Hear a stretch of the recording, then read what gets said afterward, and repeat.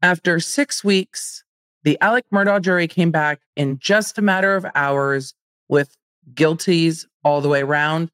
And he was sentenced at 9:30 the next morning. And now, as I sat down to record this, and we record it behind the scenes with so many of you, well, his brother Randy has spoken out. And that's part of what we're talking today as we round up this verdict, what it means, the jurors speaking out, what this trial might say about the future of televised trials, and the fact that the quote that the New York Times is leading with from Randy Murdaugh, his older brother, the one who still works for the Parker Law Group, who was a law partner at PMPED, says, quote, he knows more than what he's saying. He's not telling the truth, in my opinion, about everything there. I can't wait to see the context of that quote and talk with you more about it, because this trial has very much taken over the last 6 weeks of my life and so many of yours. We are going to have to talk about all of it. And with that, let's get into today's episode. Welcome to The Emily Show. I'm Emily D. Baker, the internet's go-to legal analyst and big fan of the cursey words. I've been a licensed attorney for over 17 years. I'm a former prosecutor, and I break down the legal side of pop culture and entertainment stories we can't stop talking about. We should just get into it. Let's go.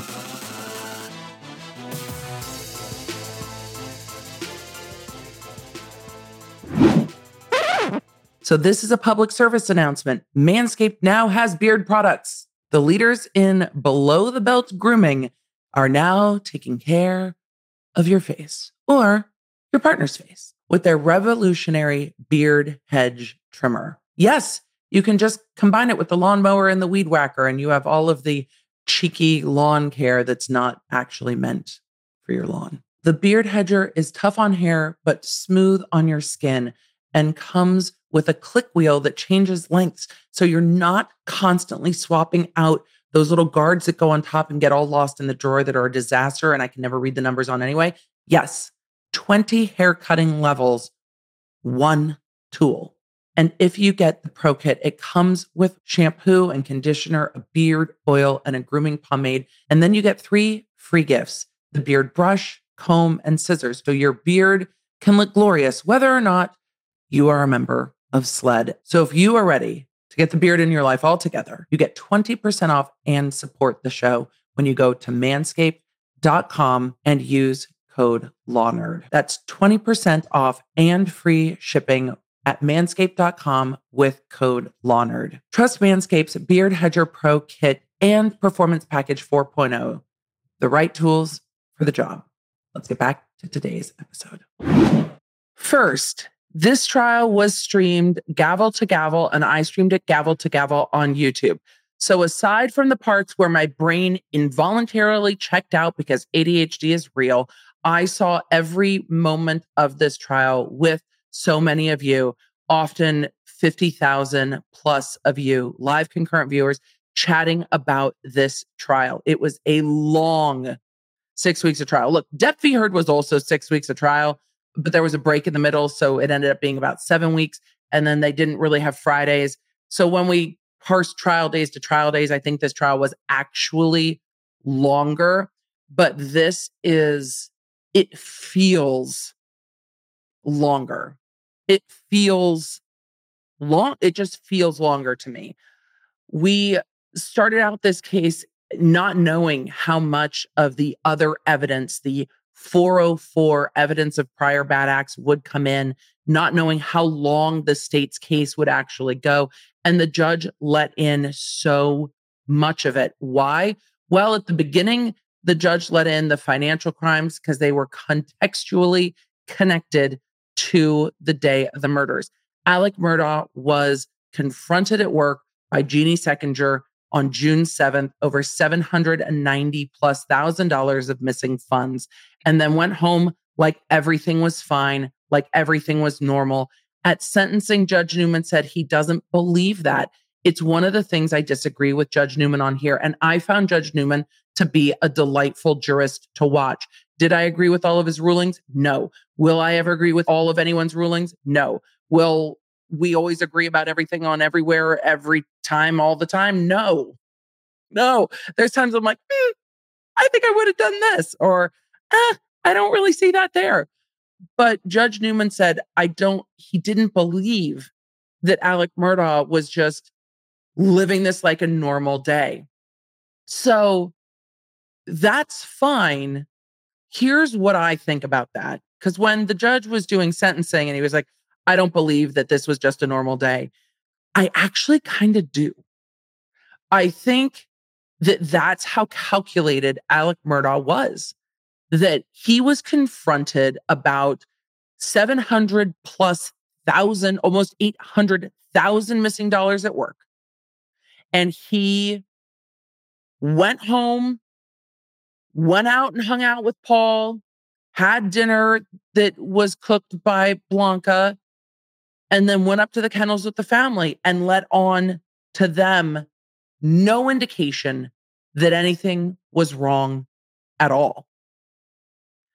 And I think that he was so practiced at acting like everything was fine, not just through stealing from clients from decades and lying, but also through addiction, that he was so practiced at pretending everything was okay, that he was just used to acting like everything was okay. And he treated it like it was a normal day. I don't think that part was a lie. I think he was so good at separating the two that his family did not know the inner turmoil that was going on with Alec Murdaugh. And it seems from this trial that no one did. And he was comfortable lying about such big things. I also wonder how much he thought he would be able to just roll over Jeannie Seconder. He did not count on the tenacity, the integrity, and the temerity of the CFO of the former law firm PMPED. Once Jeannie Seconder saw what was going on with Alec Murdaugh, there was no way she was going to let it go, because he put the integrity and the reputation of the law firm where she worked at risk, really, in the way of Alec Murdaugh's scheme. And she wasn't going to let the law firm be torn apart by him, even though it ultimately was. When Jeannie Seconder testified, what she said was she wasn't going to be a part of Alec trying to hide assets. And that's what they thought he was doing, hiding money from the family of Mallory Beach, who had sued him and Maggie and Buster civilly over the boat crash, wherein there is still argument ongoing about whether or not Paul was driving. I know many of you believe that he was, but that was never proven definitively in a court of law. And there are the civil suits still ongoing because it is believed that Paul was driving.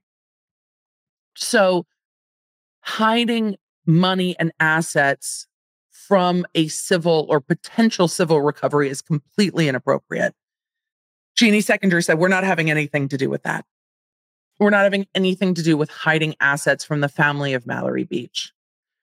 I don't think Jeannie Seconder knew at the time when she started pulling that thread how far that would unravel. Remember, Jeannie Seconder went to high school with Alec Murdaugh. Her brother-in-law, who I believe is her, and she said it backwards on the stand and it took us a minute to parse it out, but I believe it is her husband's sister's husband. So her brother-in-law through her marriage. But her brother-in-law is Russell Lafitte, who was the former CEO of Palmetto State Bank, who was indicted and tried federally and convicted for the money side of the nonsense that Alec Murdaugh was getting up to.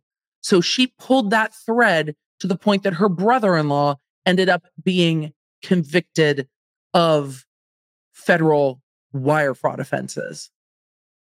That's how far that thread unraveled for Jeannie Seconder. And she got up on the stand and talked about how much she thought that at the beginning of this, he was just hiding assets and they weren't going to be a part of it. And she never imagined that he was stealing money. So in that context of that day of Alec being confronted with the fact that this is never going to go away, that Jeannie Seckinger isn't letting it go because he'd been putting her off. Alec, when he testified, said that he thought Chris Wilson would never open up his client trust accounts so that it wouldn't be discovered at that time that Chris Wilson didn't really have the money.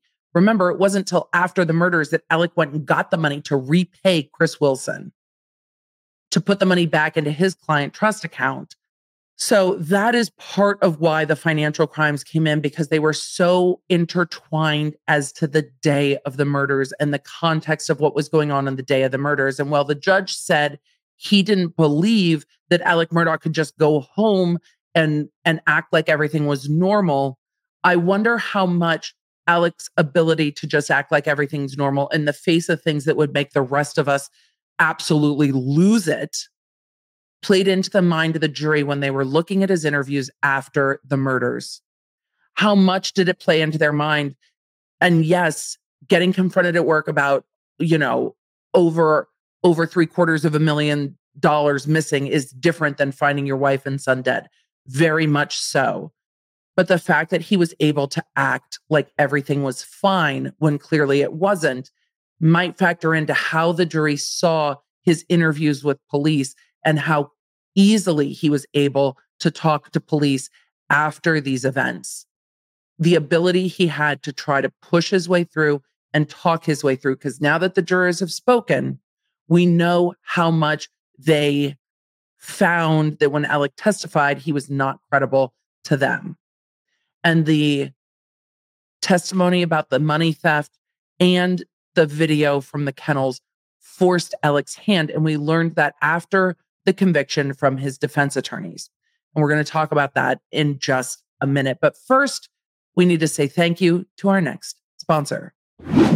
Green Chef has an incredible deal for you today. So as we are getting into spring and things are busy, Emily, you say they're busy every week. I know. I'm waiting for a slow season and I haven't found it yet. And Green Chef is a CCOF certified meal kit company. They bring incredible fresh ingredients to your door with recipes that I would never create myself because I'm just not that creative, but they're so easy to follow.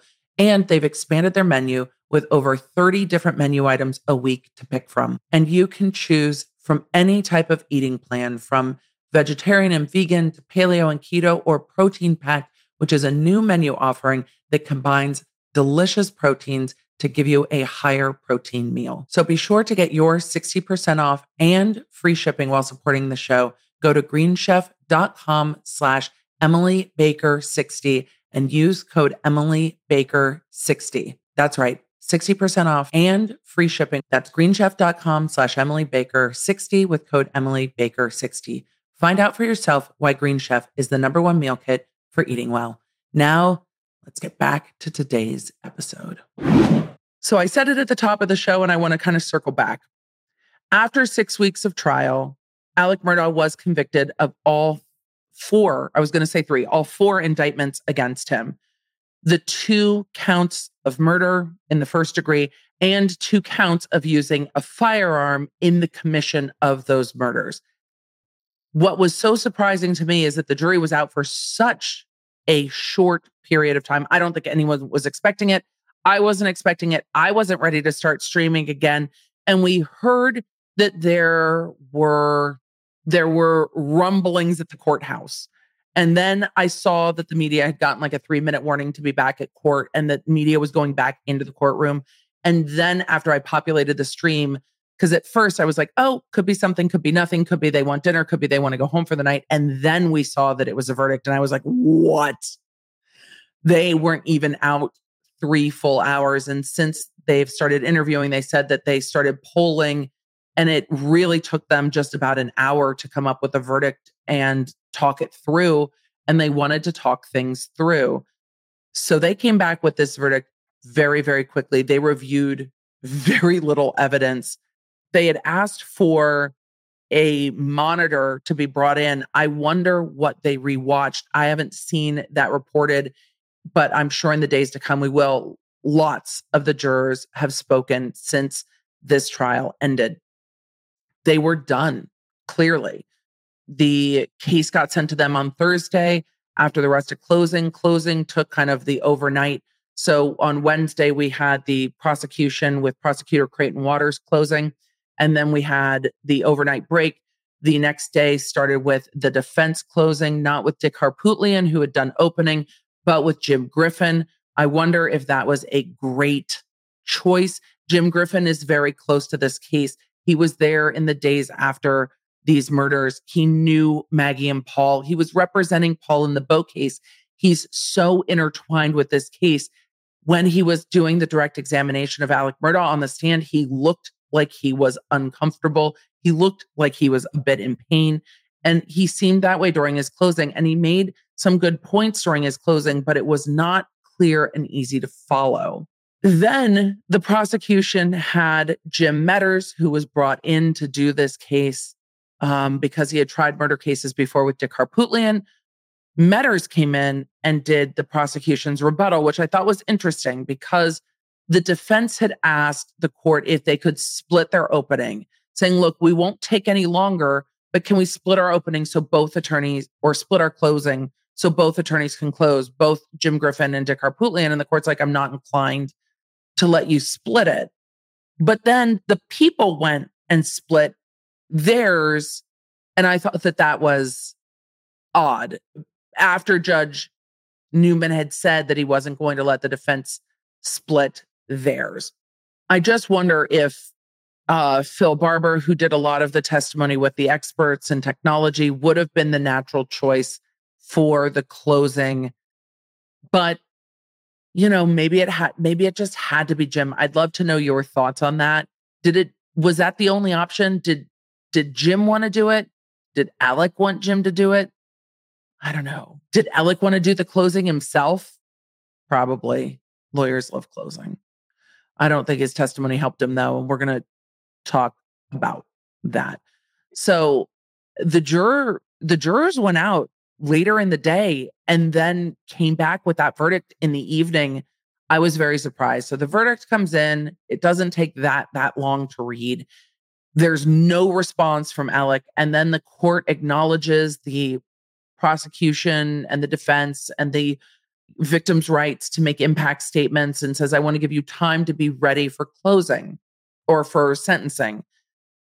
And Creighton Waters stands there and go, we'll be ready at 9:30 tomorrow morning. And I was like, what? I mean, it makes sense, but what? And at this point, I'm like, they must have already talked to the family members and had a plan in advance.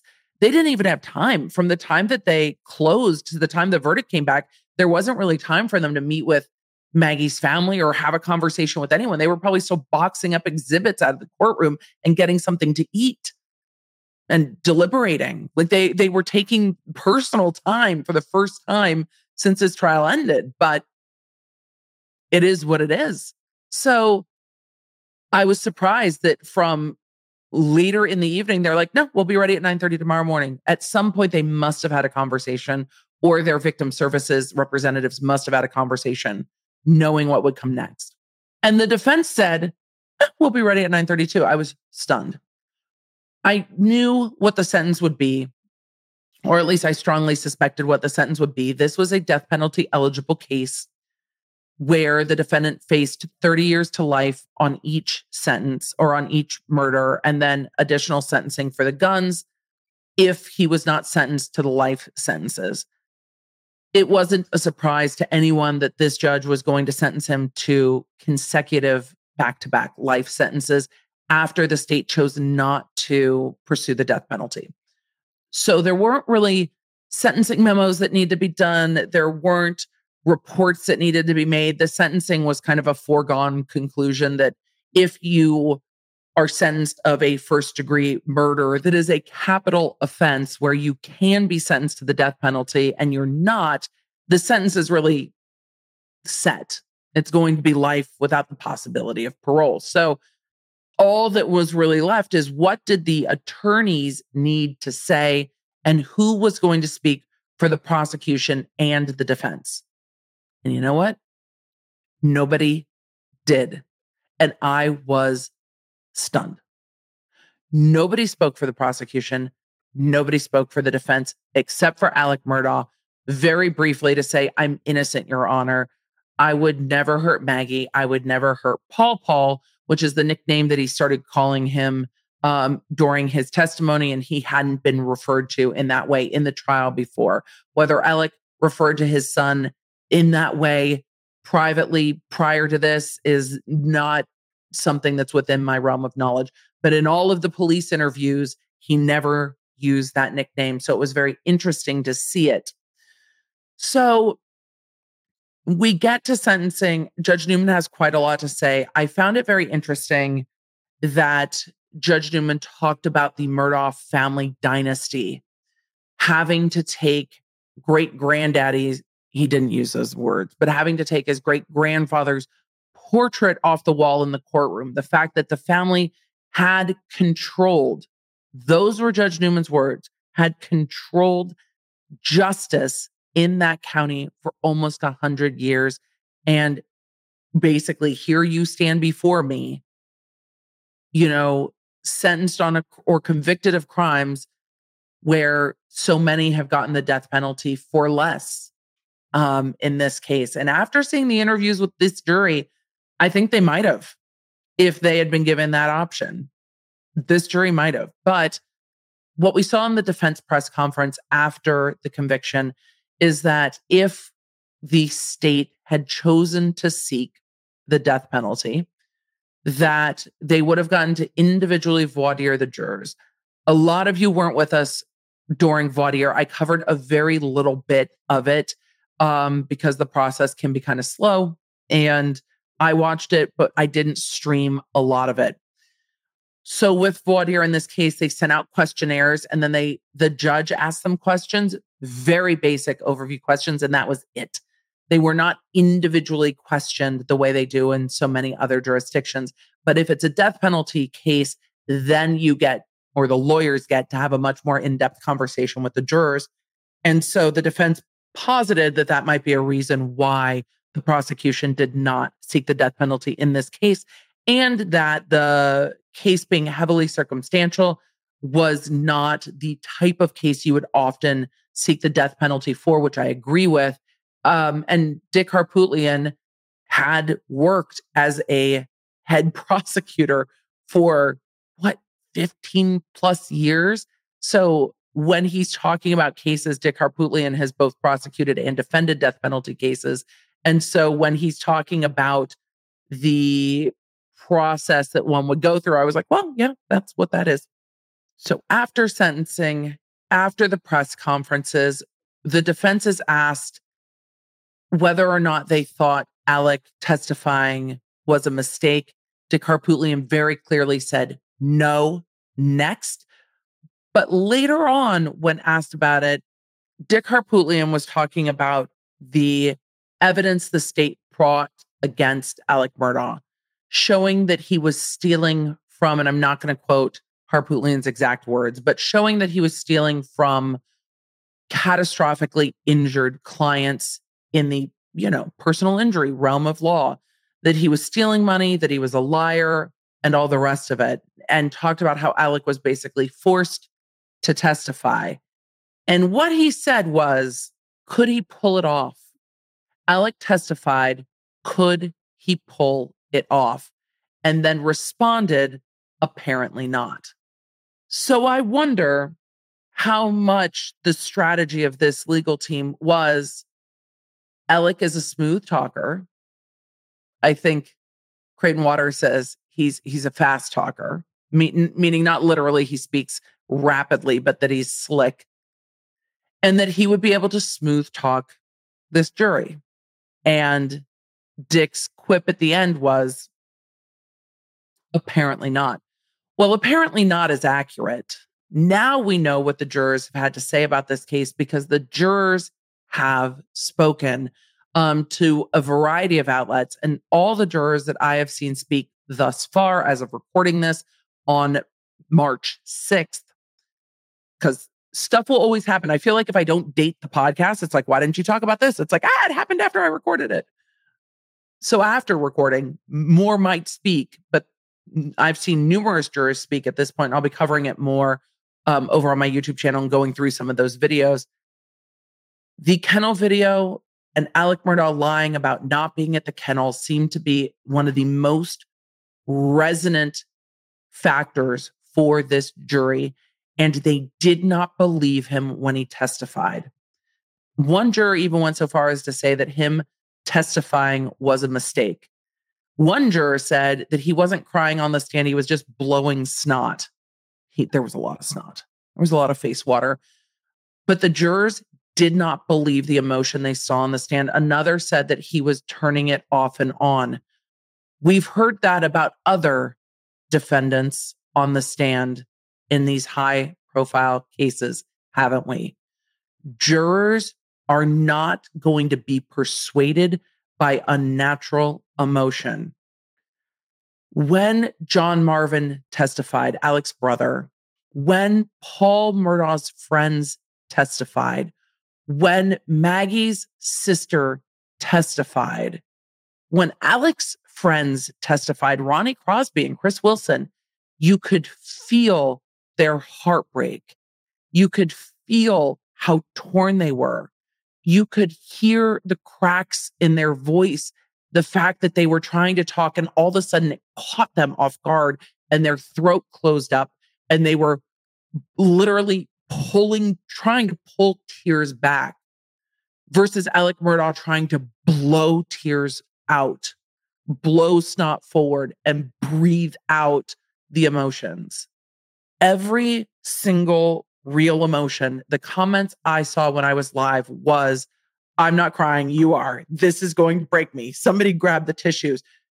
Everyone watching the trial along with me was having the same reaction to the real emotion displayed by so many of the witnesses on the stand. And of course they did. You could see it.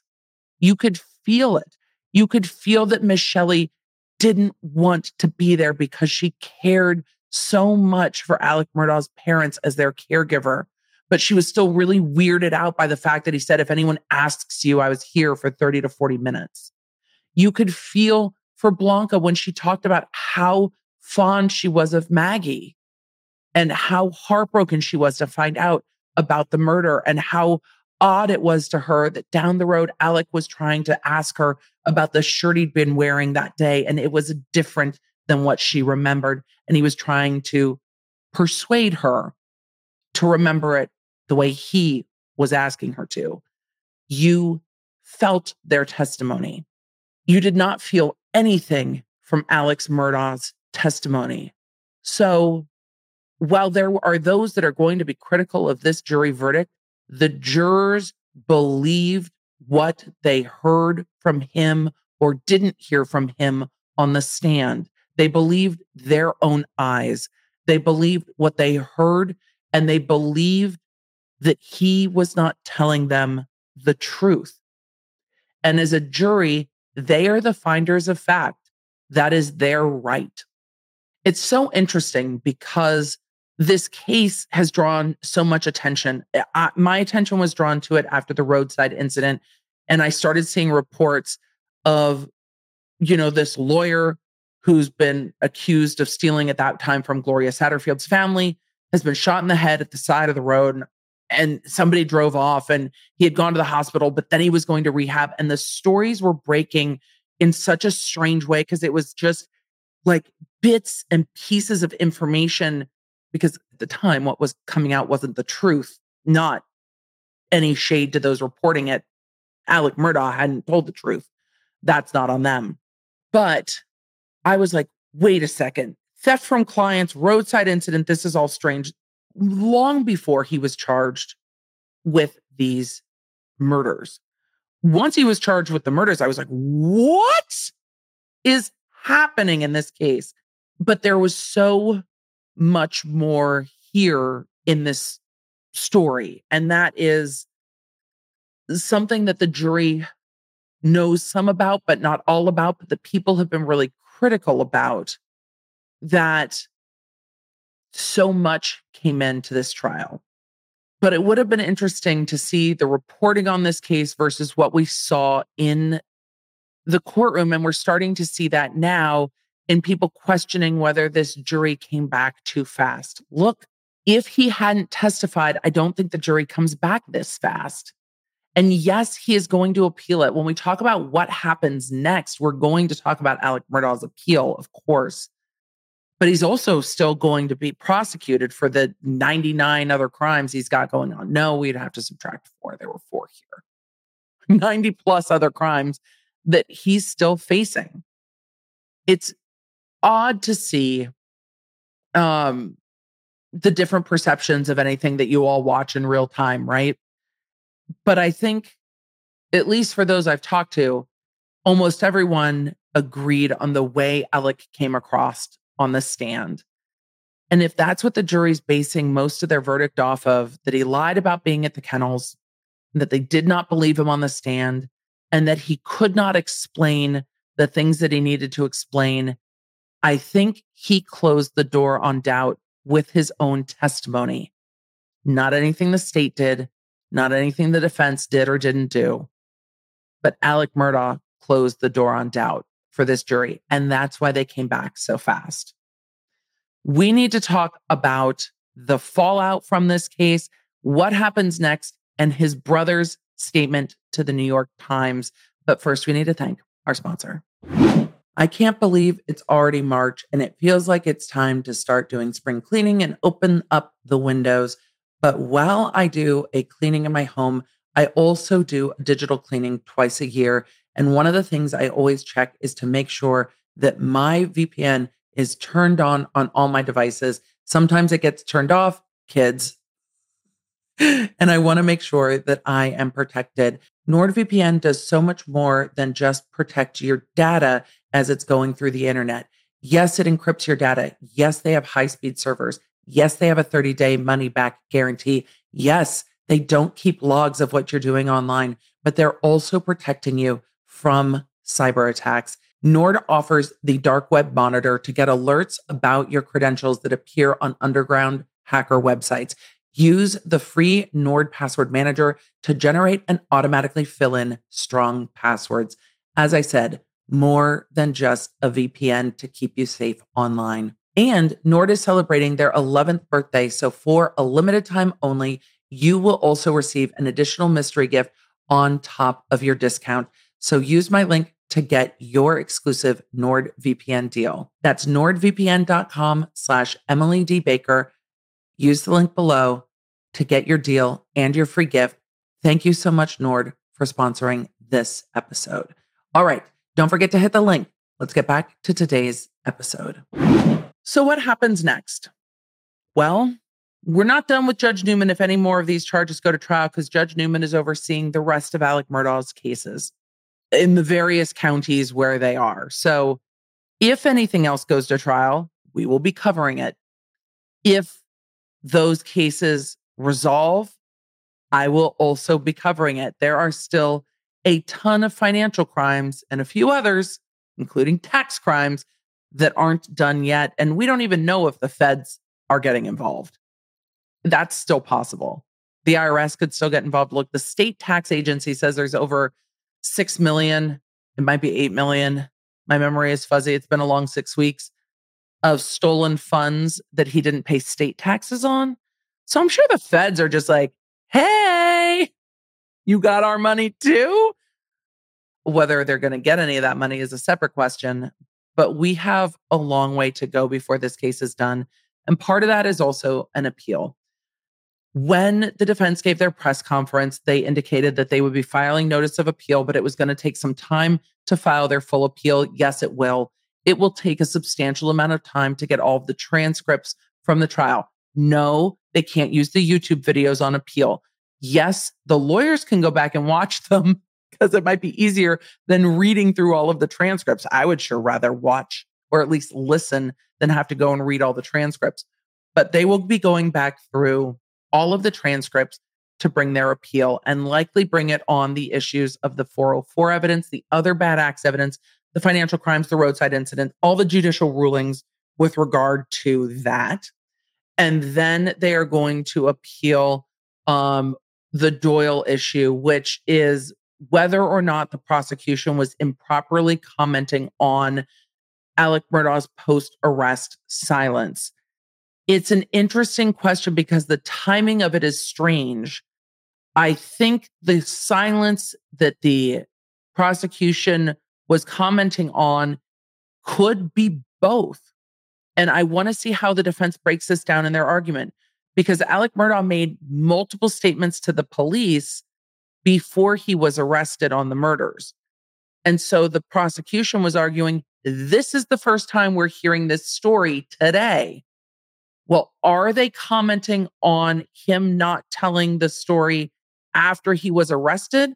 Or are they commenting on the fact that in the 4 interviews with police before he was arrested on the financial crimes, he never said anything about it?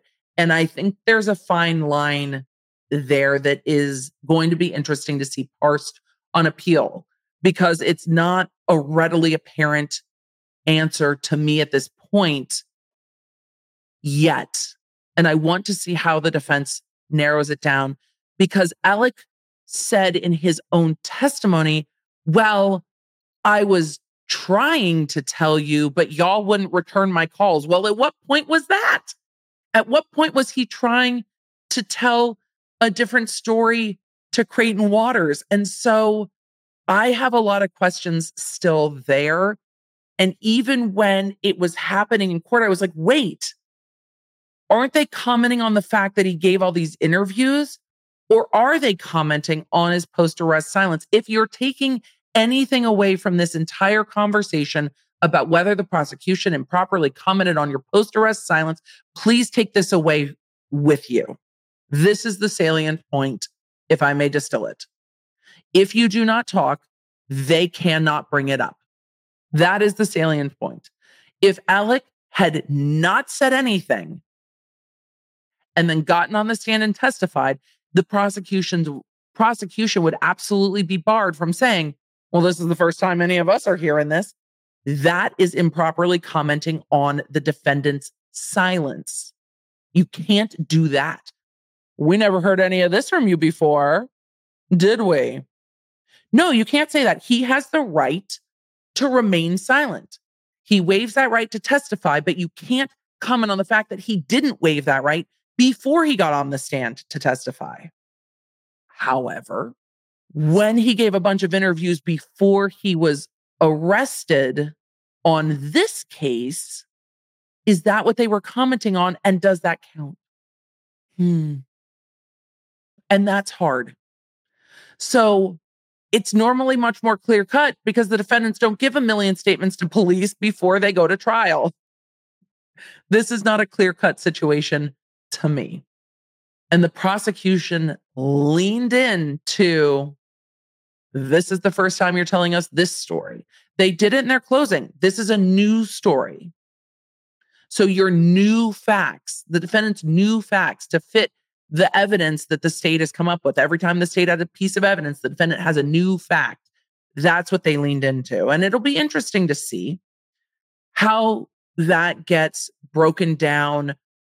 And I want to see it broken down with the transcripts too. Those are good areas of appeal. It's not throwing everything against the wall. They are legal issues where if there are violations there, it can absolutely warrant a new trial. But all it would warrant is a new trial. So I'm interested to see the juxtaposition between the statements that he gave, the fact that he wasn't arrested yet on the murders, when they're talking about this story being new, the fact that the defendant on the stand said, well, I tried to tell y'all and you wouldn't take my calls. I want to see how all that plays together. But these are the areas that are really important on appeal. When you get new trials, things like the judge allowing in too much prior bad acts are one of those things that appellate courts look at closely, because it's one of those areas where you want to make sure a jury is not convicting somebody based on the prior bad acts. They're convicting them based on this case and these acts. And that is something they look closely at. And I think we will see leaned heavily into on appeal, not just, oh, we can appeal everything. The judge, every decision the judge made was wrong. I think they can narrow those down, and I will be covering that appeal because I'm very interested to see how the defense argues that. And before we move on to what Randy Murdaugh had to say to the New York Times, there's a lot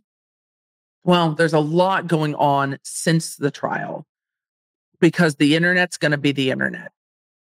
I don't like seeing people trying to figure out who the jurors who haven't come forward yet are. If jurors choose not to come forward, let them choose not to come forward. It is their right to do so.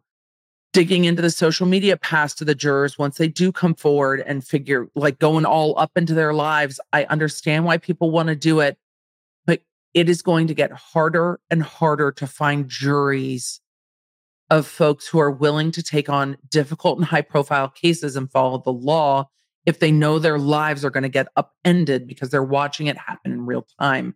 It worries me. But the jurors have a right to choose to speak, and the internet's going to be like, oh, this is your first and last name. Great. I also have seen reporting about media outlets following those involved in this case, including Buster Murdaugh, taking pictures of him in his home through the blinds on his windows. At some point, we have to reestablish some boundaries. I want to know what Buster Murdaugh thinks too. I want to know what Buster Murdaugh has to say too. There's a lot of things I want to know, and there's a lot of questions that I have that weren't answered and that this trial never answered. They barely talked about Buster Murdaugh's alibi at all. It's natural that people have questions, but where are the boundaries? His mother was murdered. His brother was murdered. His father was just convicted for their murder. His uncle had to testify. His aunt had to testify.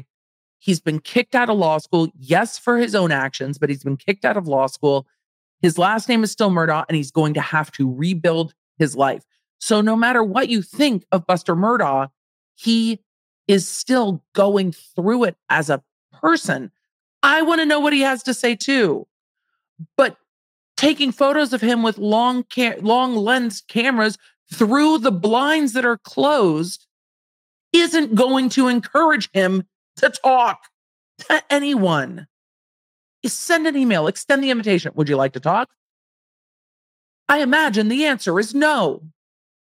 So at some point, where does it stop with following Maggie's family members, with Buster, and with others?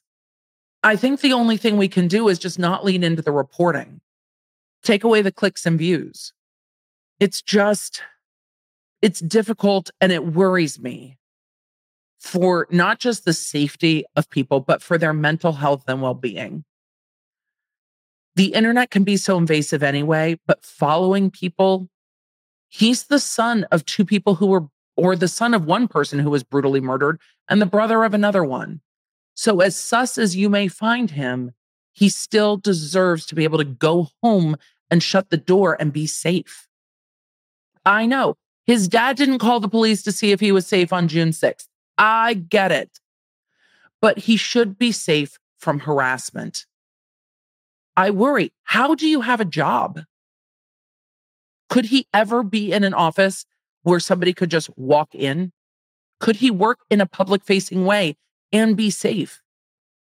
Safe. Physically safe. It's a concern, and it's just too far. Have we learned nothing from those that have been harmed physically, that have been chased and hunted until they were in car crashes, to those who it broke their mental health? At what point do we, as just humans, stop? I don't know. This, I think, is too far. Digging up all of the jurors, everything, at some point, it's too far. Look, the internet is not the jury consult service. If that's what you want to do, go do it. But does it need to be everywhere?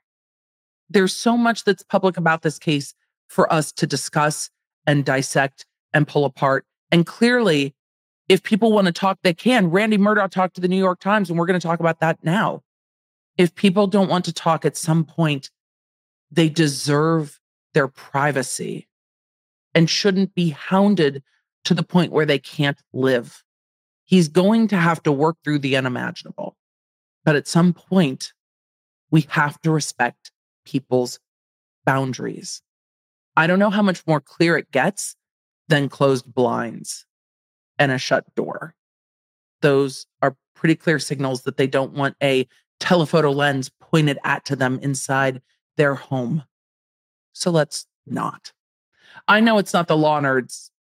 And two things can be true at once. People can be sus and we can want to know what they know about things and boundaries. So with that, Randy Murdaugh has decided to talk to the New York Times, and we're going to look at that. Somebody has chosen to talk publicly, and we're going to have a conversation about what they said. Let's do that. I have all the thoughts. I'm not done. Hold on. When I get frustrated in the Idaho college murders case, I am going to keep bringing up these examples because the judge in that case has locked it down so much through their non-dissemination order. And the reason the judge is locking it down, or part of the reason the judge is locking it down through their non-dissemination order, is to protect the process from shit like we're seeing now. You have a right in the US to a public trial, to confront your accusers, but also for the public to see that their judicial system is working the way it is supposed to by Constitution. And when courts lock down so that people cannot see that the wheels of justice aren't being leaned on by political influence, by money, or by whatever it is, we need to be able to see the courtrooms. It's part of our process that it's public. And as long as we have real concern for people's safety, which there is, it is going to encourage judges like in Idaho to continue to try to lock back down the process for safety. So this is why we can't have nice things. We need to be able to have public and open proceedings where people can converse and talk and look at the process and ask questions, ask all of the questions, learn things about cases we wouldn't otherwise learn. But if it's done at the expense of the parties involved, with threats to the judge or to the lawyers or to the parties or to the witnesses, the judges are going to keep locking it down. And that doesn't help the process at all. And now I think I am done. I'm getting off of my soapbox.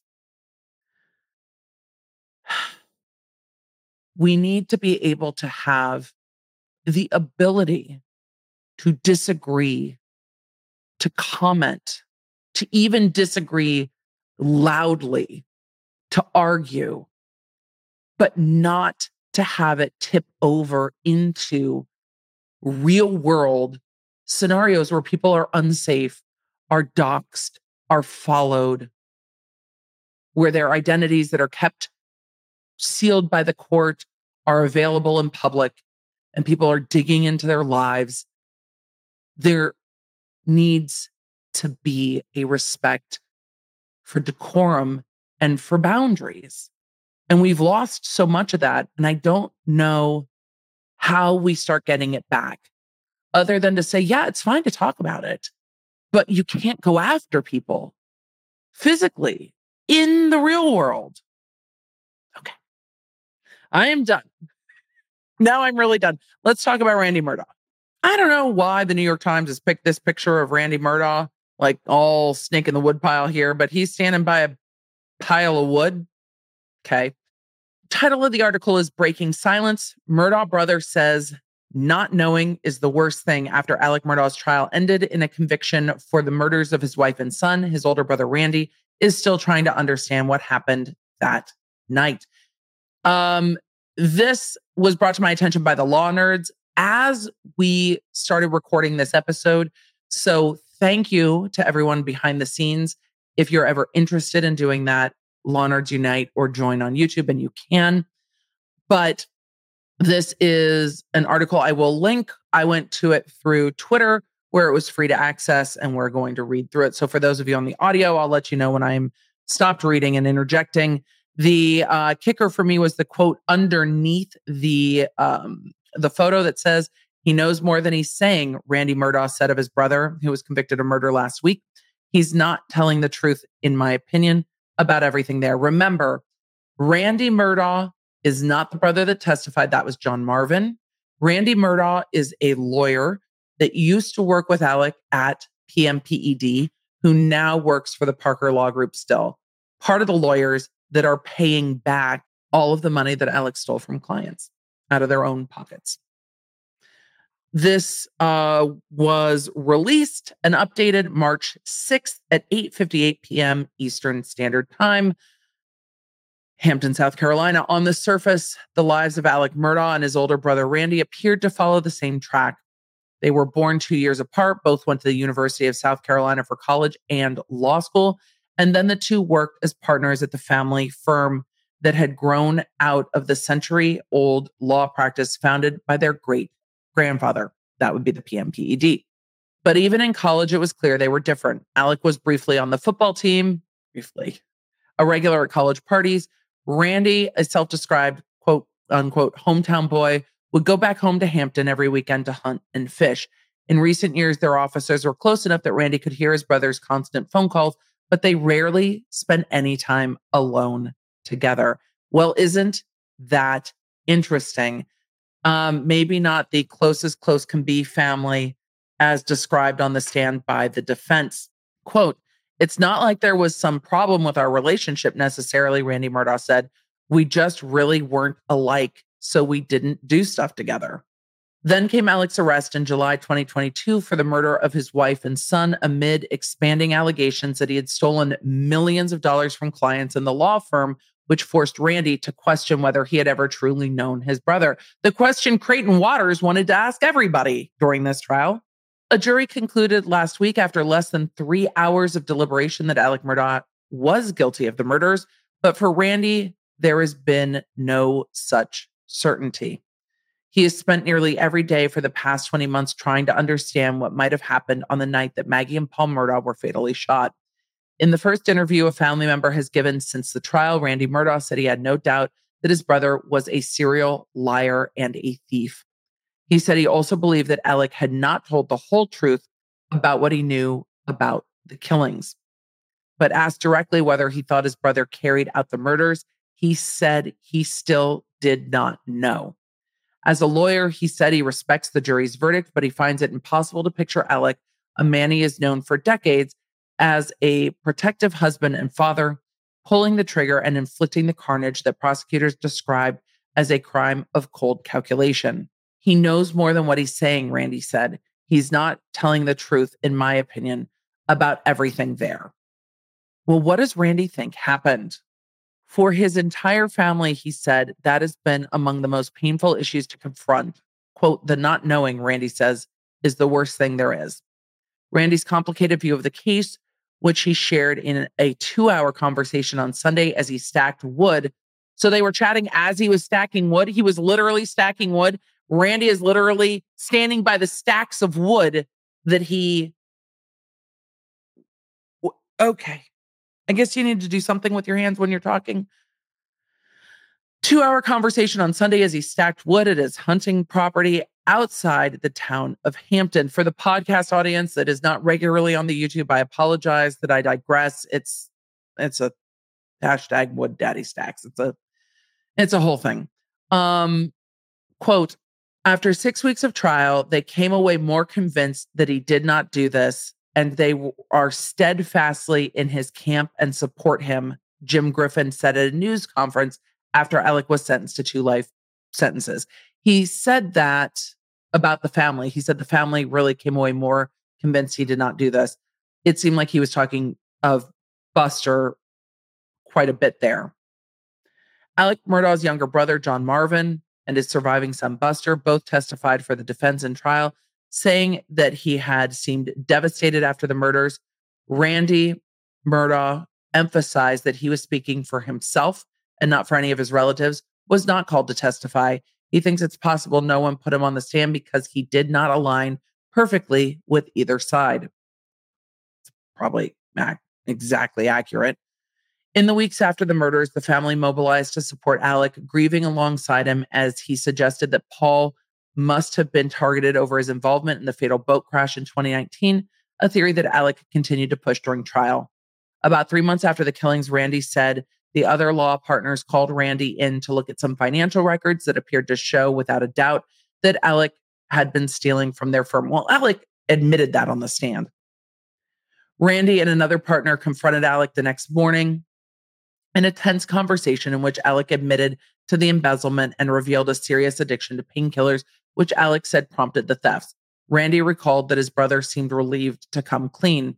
Alec promised that morning he would never lie to him again. It took about 24 hours for him to break that promise, Randy said, when he told Randy and the police that he had been shot on the side of the road by an unknown assailant. In fact, the police later said Alec had asked someone to kill him. When that fact emerged, Alec claimed it had been an attempted suicide, telling the police that he had hoped that if his death was ruled a murder, it would allow Buster to collect his life insurance. Over the next several months, as Alec was charged with stealing more than $8 million from law firm and clients, Randy said he came to see his brother as a deeply flawed man and a liar. They have not spoken in nearly a year. Randy said he began to think back on Alec's behavior in the first few weeks after the murders. At the time, it seemed like the police had few leads, and Randy began to call just about everyone he thought might help, asking if they had heard anything to suggest why Maggie and Paul might have been targeted. He passed on whatever he heard to police. Quote, I spent considerable time day after day for weeks on end calling people, but Alec, he said, never did. Maggie's sister testified at trial to the same effect, saying she found it odd that Alec never talked about who might have been the killer. He did tell her, she said, that he imagined whoever had done so had, quote, thought about it for a long time. It was one of the very interesting things in this trial, Maggie's sister's testimony about that.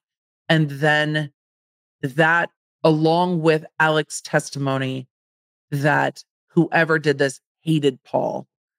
It was really interesting how Alec described what the murderer was thinking when he testified and describing what the murderer was thinking to Maggie's sister.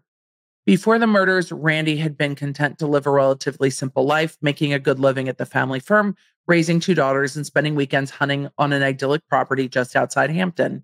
But much of that life has been ripped apart as international attention has been trained on the Low Country region of South Carolina and his family. Now, much of the Murdaugh family is focused on supporting Buster, 26, who has lost his entire immediate family. Randy is continuing at the law firm, including taking on a few of his brother's former clients.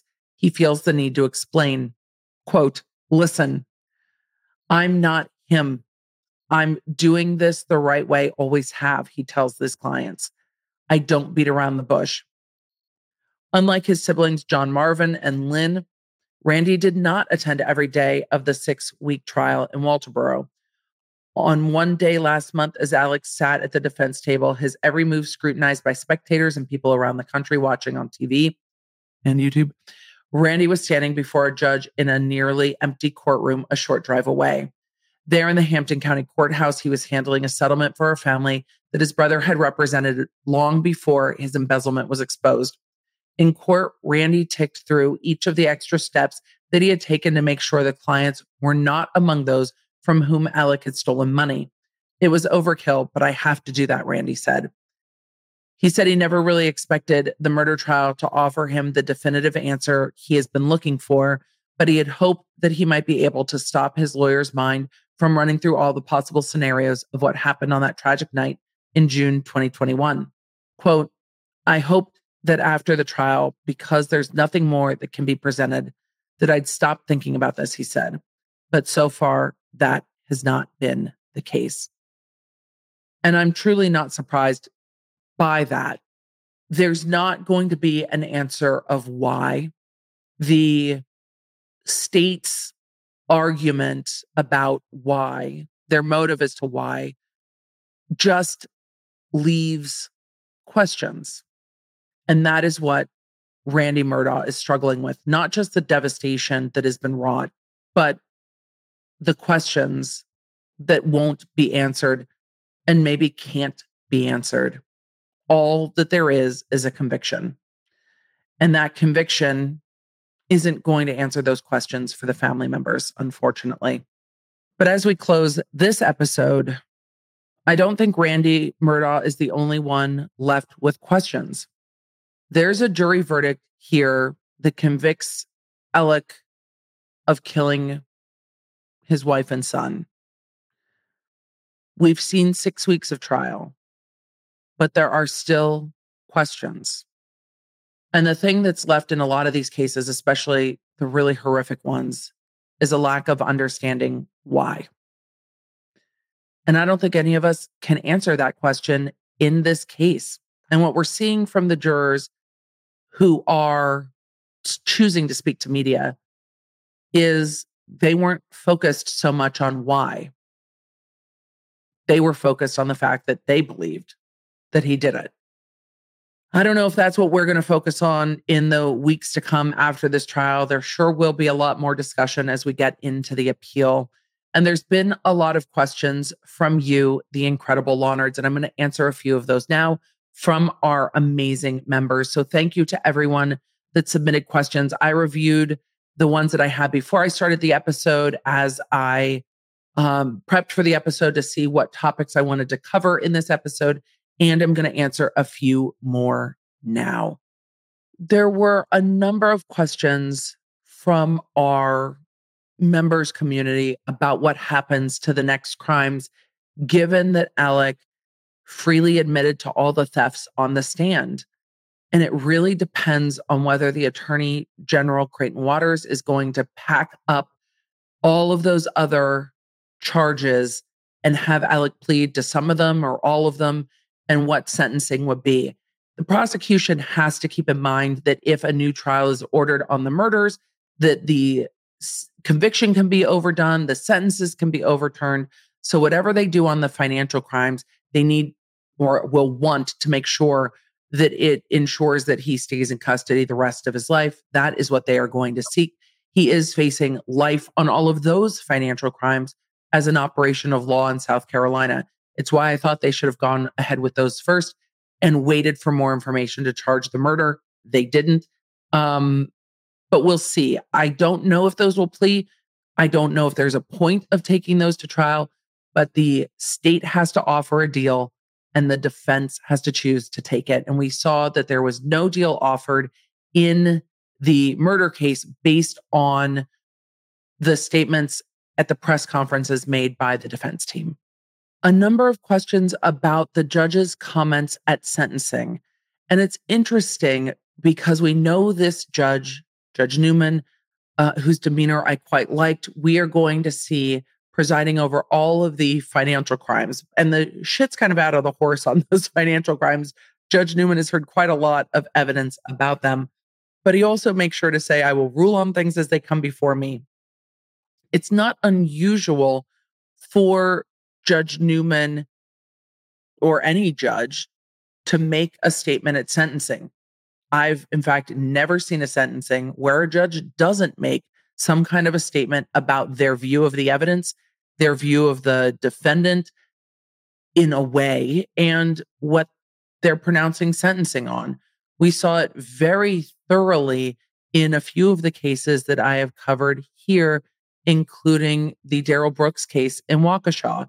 You see the judge talk about the case, talk about the evidence, talk about their view of the evidence as they are sentencing the defendant. And I didn't find that unusual here. I thought it was interesting that the judge talked about whether or not Maggie and Paul would haunt Alec, whether he would see them when he had to sleep.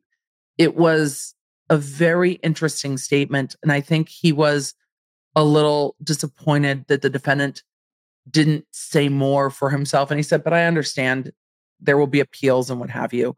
But he sure did have a lot to say about the case. Do I think that was inappropriate in any way? No, I think we learned a lot about how the judge viewed this evidence. And it seems that he viewed it the same way that the jury did. He agreed with the verdict in this case and agreed that the sentence that was handed down should be a heavy one.